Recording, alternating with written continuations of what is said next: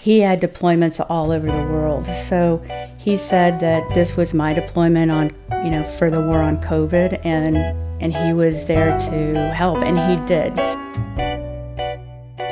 Look, all of our healthcare workers were feeling the same thing, and really all of the frontline providers, whether they were in or outside of medicine, everybody was feeling the same thing. Not only about getting sick ourselves, but even more concerned about what we could bring home to our families. I'm Sarah Fenske. This is St. Louis on the Air.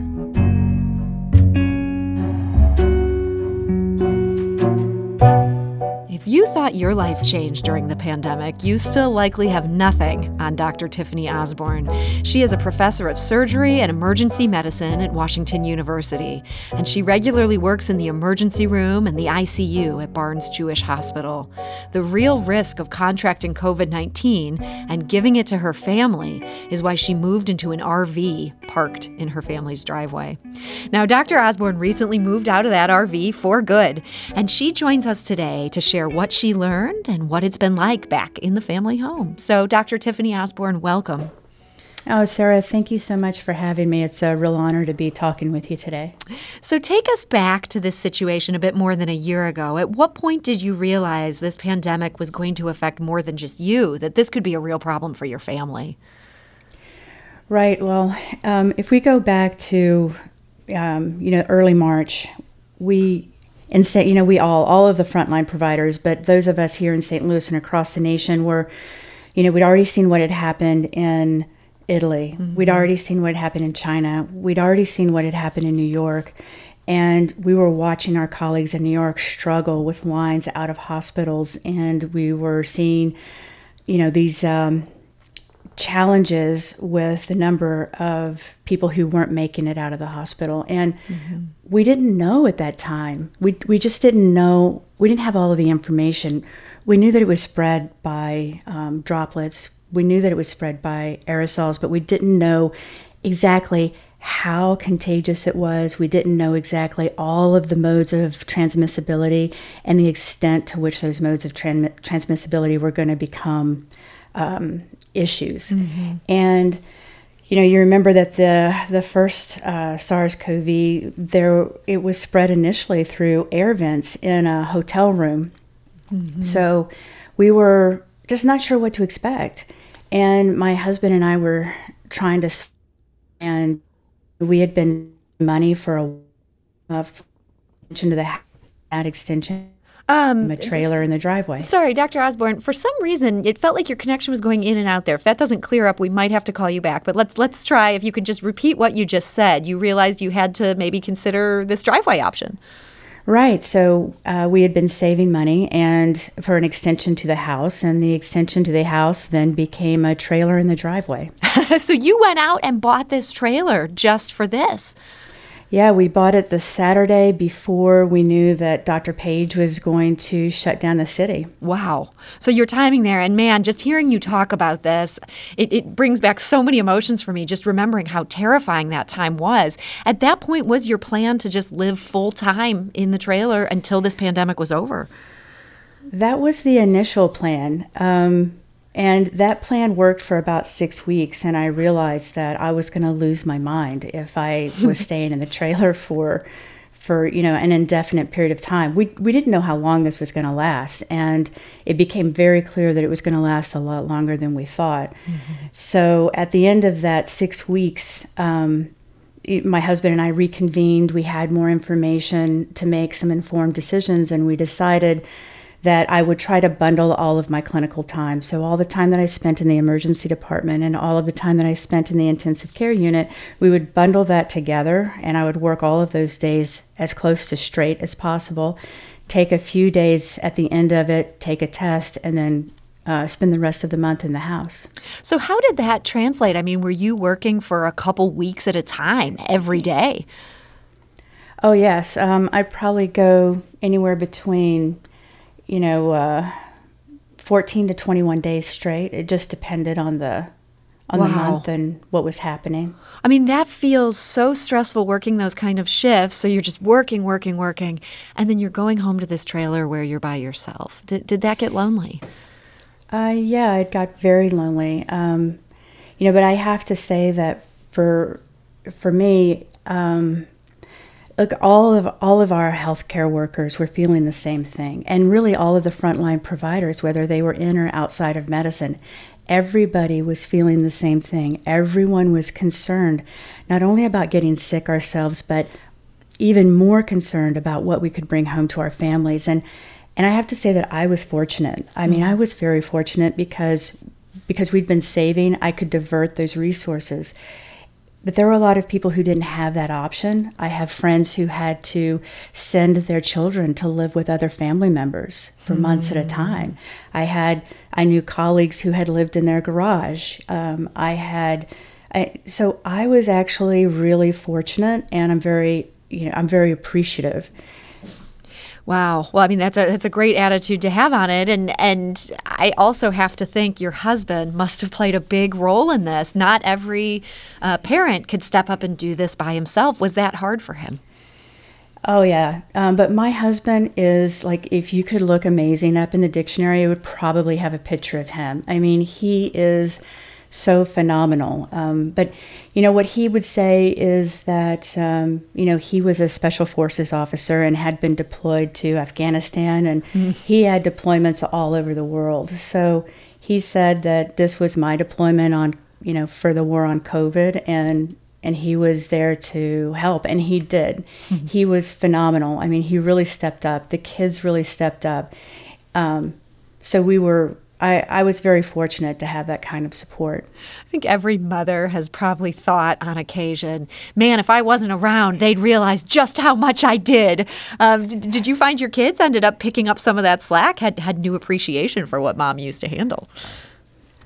That would be yes. My daughter specifically said, she was like, I never realized how much mom did until I had to start doing some of it myself. So there's a silver lining right there. There was a little silver lining there, I'd have to say. So everybody pitched in. It was a family effort. So everybody came together and did what needed to be done to try to do what we needed to for the community. I understand your church community also really stepped up. How were they helpful? The church community was phenomenal. And the community in general was phenomenal.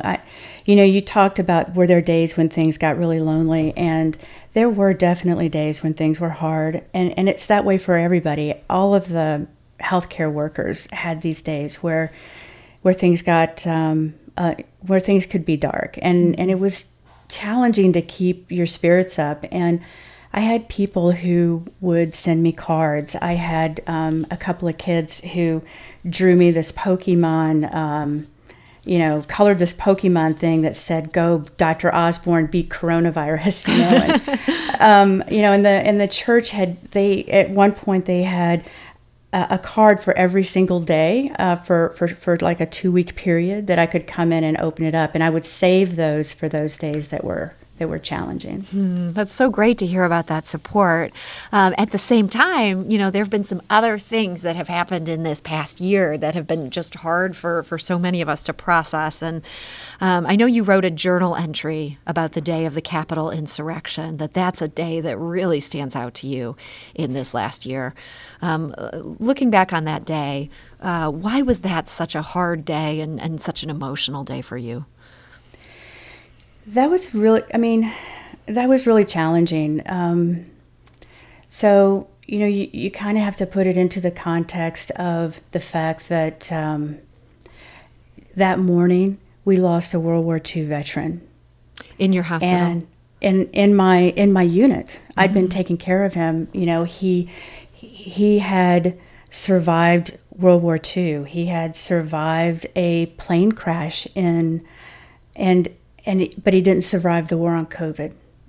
And that really struck me. And then, from that, I'd walked in to a family that I'd been taking care of for a while, to a patient that I had, and he had family there, and they had come in a few times. They'd rushed in the middle of the night because they thought that they were going to lose him. We only allowed 1 or 2 people into the room, but this time we knew that we were, and that room was right next door. It shared a wall with someone I'd been taking care of for a while. And that person, I was really, really rooting for him. He'd been doing so well, and then suddenly he wasn't. And I had gone into his room to, because we needed to place a breathing tube.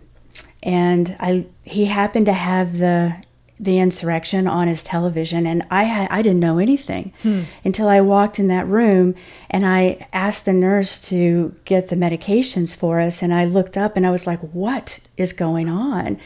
And when I realized what was happening, so many things came back into my mind about, my husband leaving for Afghanistan, and what that was like, and the fact that when he was leaving, I was, 8 months pregnant, 9 months pregnant, somewhere in that range, and what it was going to be like if he didn't come home. And I thought about when my uncle had served in, Korea and World War II, and it just so many things that were coming into my mind at the time, and I think that it sort of summed it up when I remembered what was on the Korean War Memorial, which was, freedom is not free.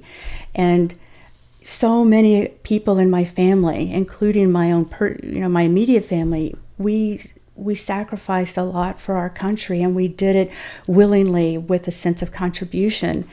And we didn't do it for that. And it was so challenging at the time. There were so many emotions that I was processing, that and everything that was happening within that unit. And it just, all of it combined was a lot to handle, because when we were losing these people whose lives touched so many all around me that day, and then it just made what I was seeing on the television feel that much more wrong. And so that day really, really stood out to me.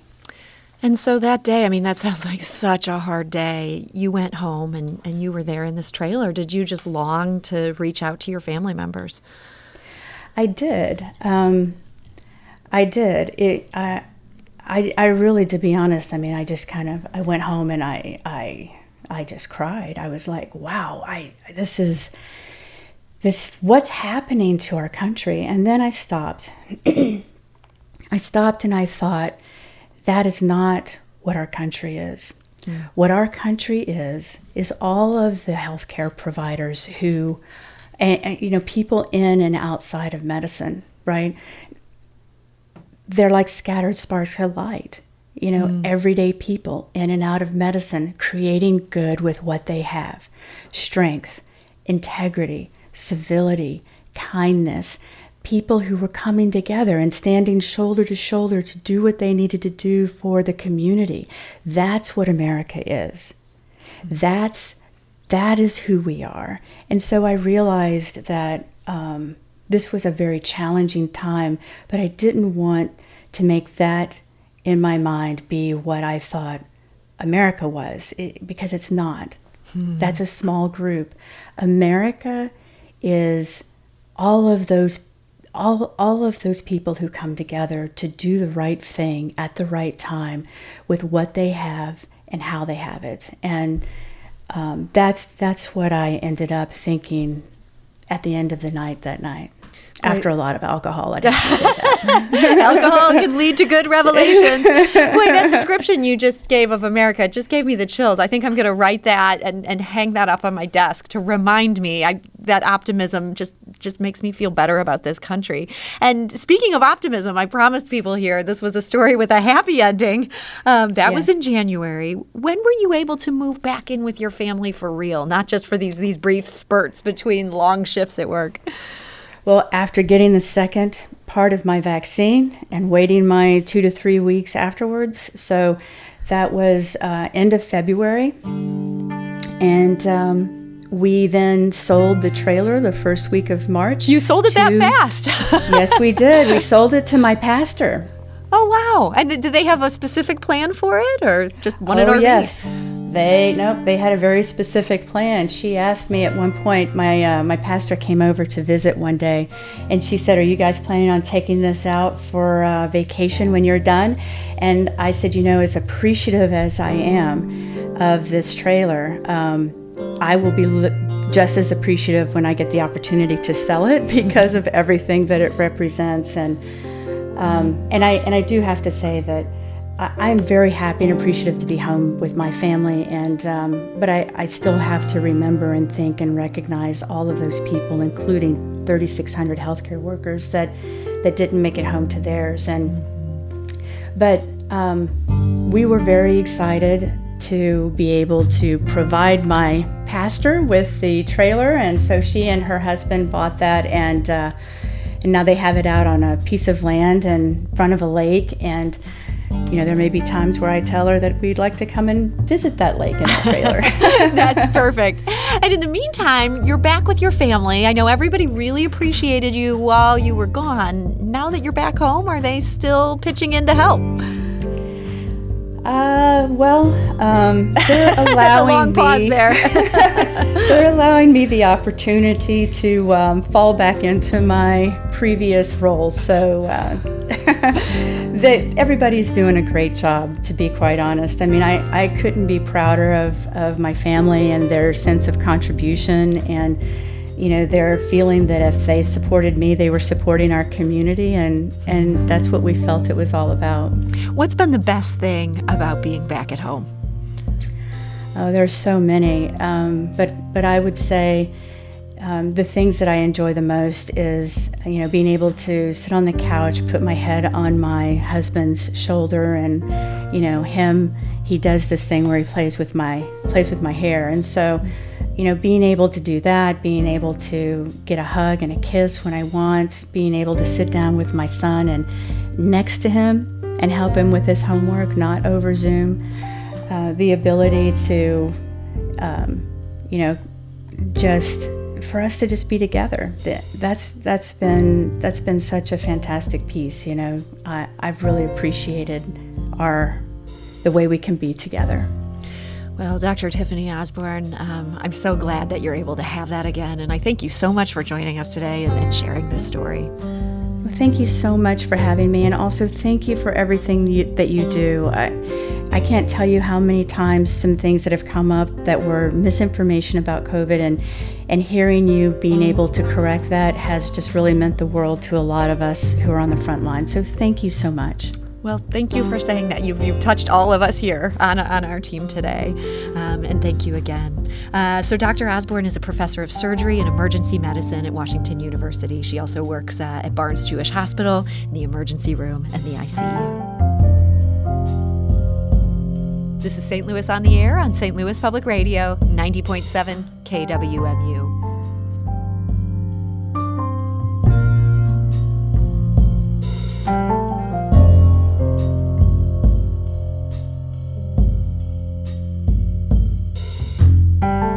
Do you find yourself regularly listening to episodes of St. Louis on the Air? Suggest us to a friend you think might enjoy our conversations. And leave us a review and rating on Apple Podcasts on the App Store. It's the simplest way to help people discover our show. Thanks. St. Louis Public Radio is a member-supported service of the University of Missouri, St. Louis.